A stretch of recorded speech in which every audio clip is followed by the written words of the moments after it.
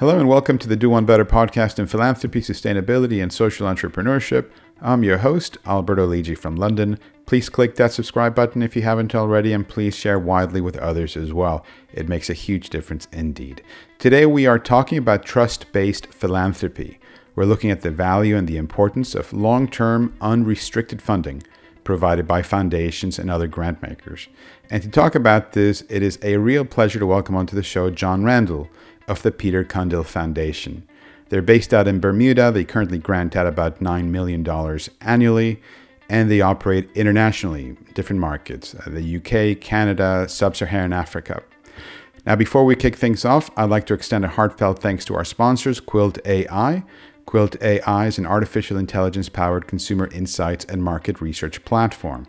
They currently work with approximately 100 clients, ranging from large corporates such as Coca-Cola, Unilever, and Visa, to technology companies such as Twitter and Amazon, and large philanthropic organizations such as the Gates Foundation, the World Bank, Girl Effect, the UN, Children's Investment Fund Foundation, and many others.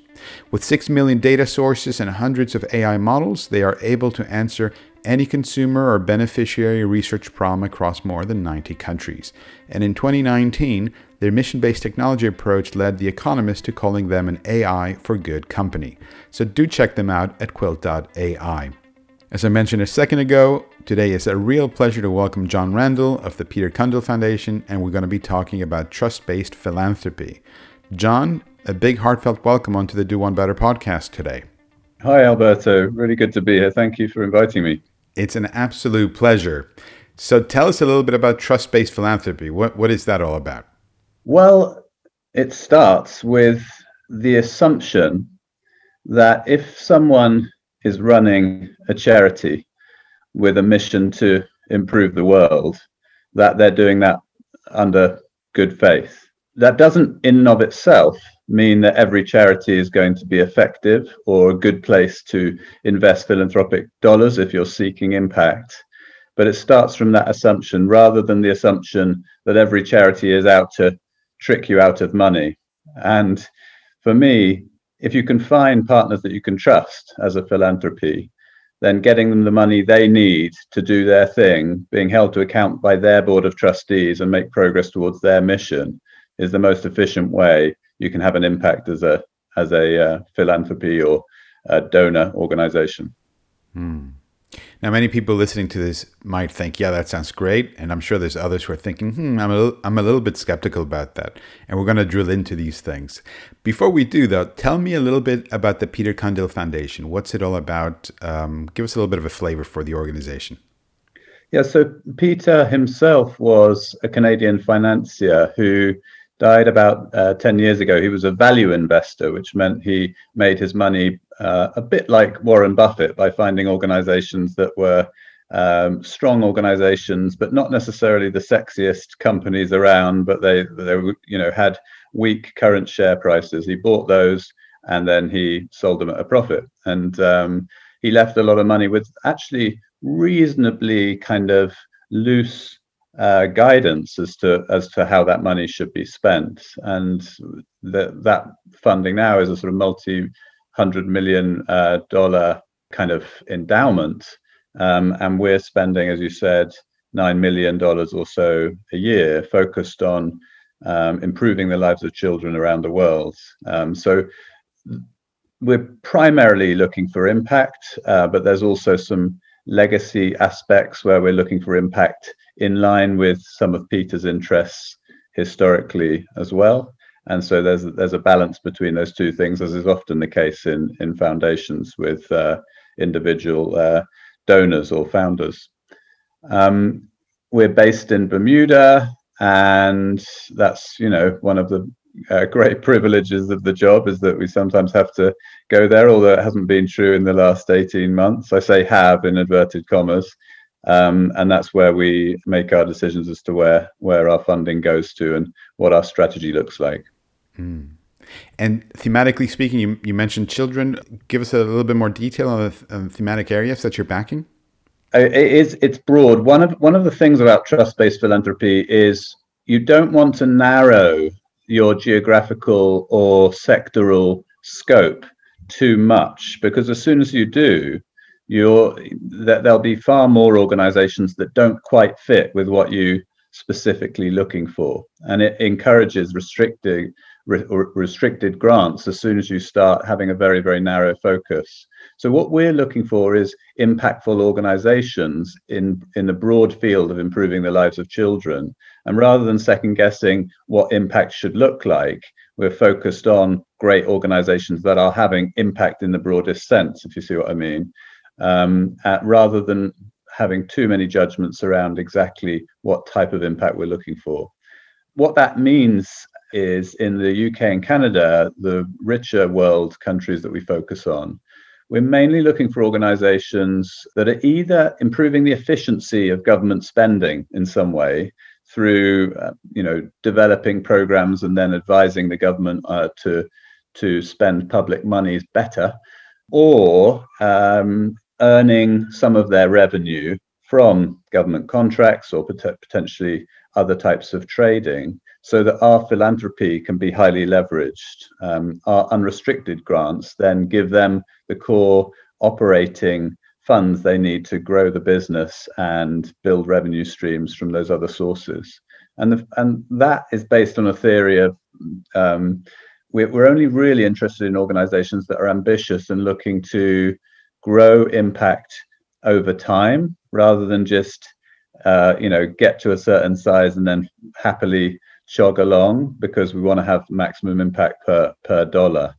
They don't need to be huge at the time we start backing them, but we're looking to try and take them through a growth curve. And then in Africa, there is such a huge need around basic education and core education that we're principally focused on that. And we're looking for organizations, in effect, that increase the number of learning adjusted years of school in the world. So not just getting extra bums on seats, but making sure that those kids are learning when they're in school as well. So that they get into school, they learn, and then they complete school. And the relationship between doing that and impact on the rest of the lives of those children is well known and absolutely extraordinary. Excellent. Yeah, I like that sort of quality adjusted education, right? I mean, if you compare 1 year of education in Singapore or South Korea versus some other market, they're not equivalent just because it happens to be one academic year. Exactly. And I think one of the things that the reasons that I'm excited about that is there has been this false dichotomy, but in the education sector internationally, between people that are focused on access and people that are focused on quality. And actually what matters is access with quality. And you can get a sort of quality adjusted or a learning adjusted year of schooling through extra access or extra quality, or the two combined. And it just means that you're focused on learning itself rather than one or the other. Now, it's easier said than done, right? I mean, you're saying, yes, you'd like to have the quality and the scale, but having those two side by side working very nicely with each other isn't always so straightforward. How are you filling up that pipeline of potential grantees? Where are you actively going out and researching? Do you welcome applicants or interested parties? How does that work? Well, I think one of the reasons that the trustees brought me in particularly to lead this process is, before I ran the foundation, I was running an organization called PEAS, which is a network of schools in Uganda and Zambia. And I like to think now that PEAS does represent that difficult balance between increasing access and doing so at quality as well. And I guess to some extent, we're looking for organizations that meet what I think is that the high bar of PEAS. We're continuing to fund PEAS. I kind of absent myself from the decision around PEAS because of at least the conflict of loyalty. But we're looking for other organizations that do find that balance. Internationally, we've got 12 or 13 organizations in what we're calling the core 30. So one of the big changes that we brought in is having fewer, larger, longer term partnerships, and it's called a core 30 portfolio. The reason is because any philanthropy with huge numbers of partners just increases the total number of transaction costs in the sector. And each time that you have another transaction, it costs money for both the philanthropy and the recipient. So my idea is that actually it'd be better if all foundations had fewer partnerships, but made those partnerships longer term, more consistent, and more balanced wherever possible. So yeah, we're looking internationally for organisations that get that balance right, that maximise learning adjusted years of schooling. We've just backed a great organisation in Botswana that's focused on what is a sort of famous new area of particularly basic school education, which is called Teaching at the Right Level, and is rolling out the Teaching at the Right Level concept as fast as it can across lots of Africa. And that is very, very strongly evidence-based. So you've got that background evidence-base combined with a successful organization that has proven impact and proven ability to implement itself.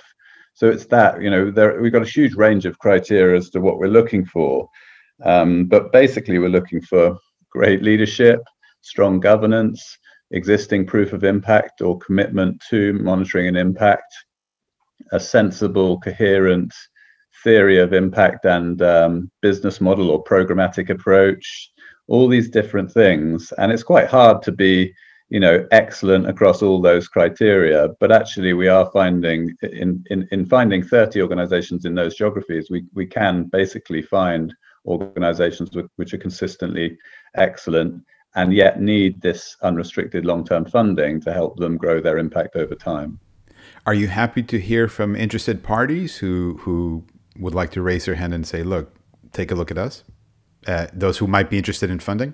I wish we could take on more than we are able to. The answer is yes, because even where we have full portfolios, we're wanting to build a long list of potential organizations. Should one of the organizations exit the portfolio on the back of success when they get larger than, say, 20 million turnover, which generally we're regarding as going beyond the sweet spot for the period in which we want to take them through a growth curve.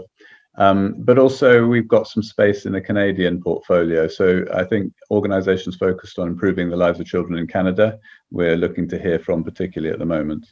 Great. And just to clarify, when you're saying children, it's including young people as well, right? So up to the age of 25? Exactly. Yeah. I think one of the things that child development experts and psychotherapists, child and adolescent psychotherapists have really worked out in the last 20, 30 years is that this false sense of the age at which someone stops being a child, is actually really damaging in the sector.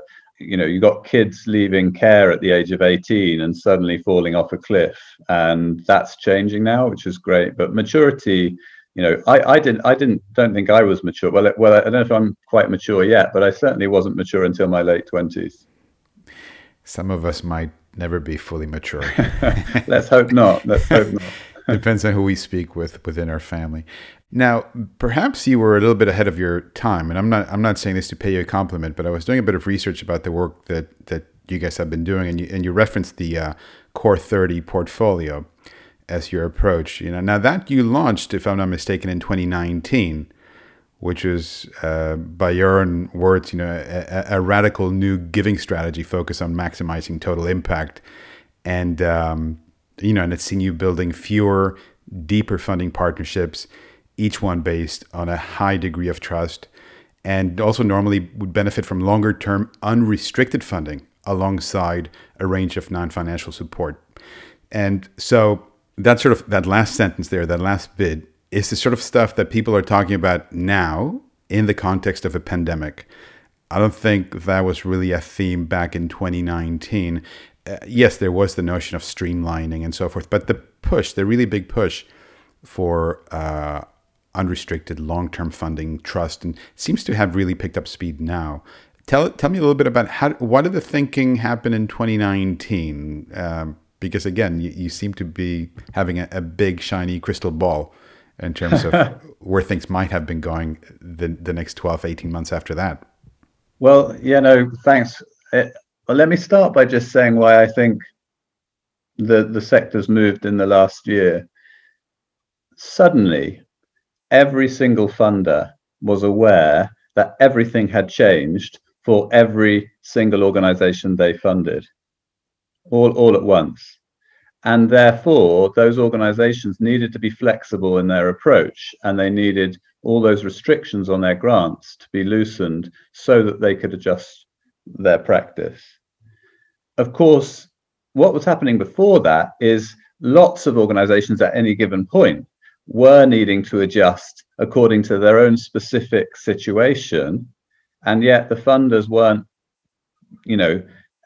focused on unrestricted funding because the signal wasn't there, and they weren't understanding that actually the world's changing all the time for these organizations, and sometimes they just want to change where they prioritize their funding.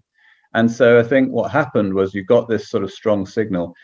What matters now is that it sustains, because even in a situation, let's say we move to a post-COVID world, or at least a world where COVID isn't such a damaging part of our everyday kind of normality, will we go back to those restrictions again? Will people fall back into bad old habits?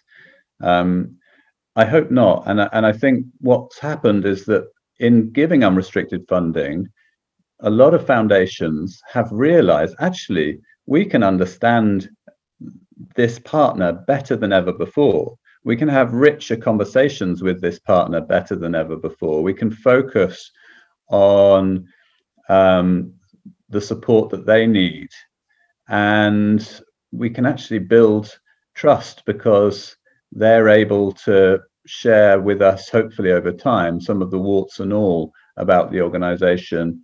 And that's, we're seeing, I think, a gradual realization. I think there's also a bit of social pressure coming along within the philanthropic community, because I'll move into your original question now, after that kind of initial thought on what's been happening recently.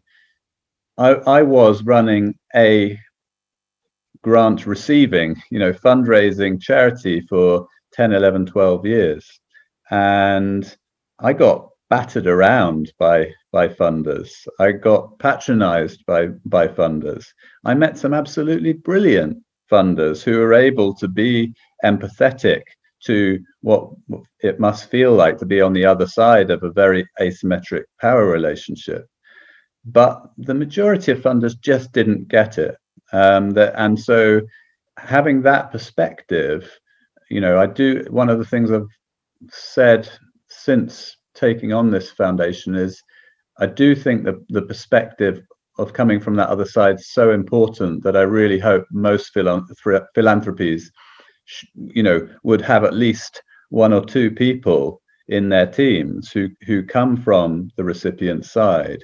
Because once you have received funds, you know how it feels to be on the weaker side of that relationship. B, just how inefficient restricted grants are. Restricted grants mean that the charity creates all these unnecessary projects in order to package up a grant request from the philanthropist. Half the projects wouldn't even happen anyway. It's called projectization in the business. Restricted grants mean higher audit costs, higher fundraising costs, higher accounting costs, because all those grants need to be mapped onto the cost structure of the charity in a kind of tessellation problem. But perhaps most importantly of all, restricted grants undermine the motivation of the recipient charity, particularly the leaders of the recipient charity, who are no longer able to put money where they feel they need to have maximum impact, to do the work they believe is necessary to have maximum impact. And autonomy is such a critical part of motivation. And by restricted grants, you're just taking that away from the organization. Not just autonomy of the CEO, but autonomy of the board, which is there to hold the CEO to account for progress towards their mission. If you're undermining that accountability relationship as a funder, you're actually progressively going to make that organization less able to grow, develop, and be trustworthy, because you take away the main structure which is responsible for them being effectively governed and moving towards impact over time. Now, you mentioned the aspirations of the receiving charity and, restricted funding perhaps being to the detriment of that. Let me tackle it from another angle and ask you, well, what about the aspirations of the funder of that foundation, who may also very well have clear guides of what they want to see improve in the world, and perhaps quite prescriptive guides in terms of where they want to go? Is there an argument to be said, well, if you don't have some restrictions in your funding that you're providing, you may not necessarily be running forward to meet your objectives as efficiently as you would like as a funder? Yeah, I mean, I think that's a very different case, but it's important for the funder to recognize that in that situation, they're a contractor. They're not a grant maker. It shouldn't even be called a restricted grant in that situation. And you may as well contract a for-profit organization, or you can contract a charity. Great if you think they're going to be able to deliver it more efficiently. But I think the problem comes when you have organizations that think they know best about how the charity should spend its money. If you're wanting to contract a specific block of outputs or a specific act, then yeah, just call it a contract, and it's a commercial transaction. If the charity is okay with taking on contracts as part of their revenue stream, that's fine. But I think let's move away from this gray area. To some extent, there shouldn't even be restricted grants. And, this is the point I'm trying to make. It's either unrestricted funding, if you're wanting to maximize your impact through that charity, or contracting, if you're wanting to move towards a particular set of outputs and outcomes yourself as an organization. Of course, there's another option, which is building your own internal capacity to run it yourself, which would be the other way of doing it, and you can outsource some parts and you can insource others. But what I don't think is fair is to have charities receiving restricted grants where they're just scraping around for the 20% overhead fee, and they don't actually want to deliver the project that you've decided that they should be delivering. Excellent. Very, very, very insightful. Now, in terms of the peer network and the other foundations you see out there, without getting into any of the specifics, but restricted grant making is still very much part of the conversation, very much part of what's going on day to day. Is that something that you're doing something about? I mean, do you try to get these other CEOs, these other individuals running foundations, and say, actually, wake up call? Yeah, I don't think anyone wants to be told off, even if I sound like I'm telling them off in this conversation. Obviously, this type of conversation plays a role in making sure different views are out there. I do think a lot of it comes down to a gap in understanding around the effects of restricted grants. I think what happens, a big problem is that the charities themselves don't make the case for unrestricted funding because of the marginal risk that it will actually put the funder off altogether. And so you've got a classic tragedy of the commons where every individual organization really wants the unrestricted funding, but individually the cost benefit analysis of whether they should be pushing for it means that they don't, and so you end up in a worse world overall. And I do think that that if I've got one bit of advice to charities is, or maybe two bits of advice to charities, is build your unrestricted pitch so that you're ready to go with why actually unrestricted funding can have a big impact with your organization, but also be prepared to make that general case as well, because if we all do the right thing rather than the easy thing, then I think the funding side of the sector will actually move as well. And so a lot of what I'm trying to do and what I think needs to be done is building understanding of the very, very large number of ways in which restricted grants undermine impact and reduce the efficacy of the organizations that we're trying to empower. Yeah. Now, we've been talking about the funding that comes from those larger organizations, generally speaking, let's call them institutional funders, if you want to. There's a lot of money being donated by the general public. So small donations, high volume of very small donations here and there. Some foundations publicly go out to the market, as it were, and say, look, 100% of your donation will go to the front lines because our core costs are being covered by XYZ Foundation. Is that should that be part of the discourse? Should we be looking or encouraging organizations to frame things slightly differently? Because obviously the fact that you're framing it like that sort of helps to cement in the wider view what the role of a donation should be. I think that is a big risk. And again, it's this kind of the importance of doing the right thing for the bigger picture rather than the pragmatic short-term thing. So that your example is a very good example.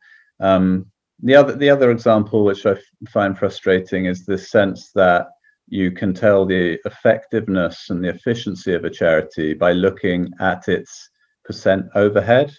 And anyone that's seen the studies on the relationship between impact and percent overhead can show you pretty quickly that it's absolutely not the case that lower overheads are always lead to higher bang per buck. Actually there's a sweet spot which is far higher than most people would imagine. I wish I could tell you the exact percent at which on average is the sweet spot, but I think it's over 30% in terms of the amount that goes into operating systems, management, strategy, fundraising to maximize the impact of the organization over the long run.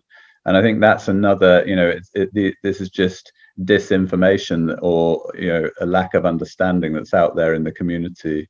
So yeah, it's kind of beholden on all of us to keep making the case for doing the right thing and not the easy thing.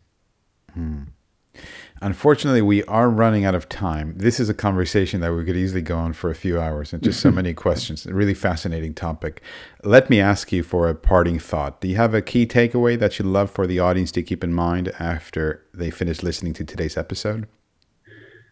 Thanks. Yeah. And thanks so much for inviting me, Alberto. It's really great to be here today. I think the big thing is for funders, if you don't trust the organization you're supporting, then don't trust a restricted grant to that organization. Don't give them a restricted grant. And if you do trust them, then give them unrestricted funding. And for anyone involved in the other side in running charities, do the right thing, not the easy thing, in terms of fighting the cause for unrestricted funding, because the evidence I've got is that charity CEOs would rather have $50,000 of unrestricted funding compared to $100,000 of restricted funding, which just shows this incredible difference in the value they place on that. That came from an unscientific Twitter poll, but by 2-1, charity CEOs voted for the lower amount of restricted funding. So yeah, let's keep moving the dial on unrestricted funding, and hopefully we can all have more impact as a result. Excellent. Well, fascinating stuff. Thanks for sharing your insight with us, John. Really, a pleasure is entirely mine. Very interesting conversation. So I think it's useful not just for practitioners, but also for business school students and those who are interested in looking at how to make philanthropy more effective and more efficient. John, thank you for joining us today on the Do One Better podcast. It's been absolutely fascinating. My pleasure. Thank you, Alberto. Perfect. And that's a wrap. Please click that subscribe button if you haven't already. Please share widely with others, and I'll see you next week.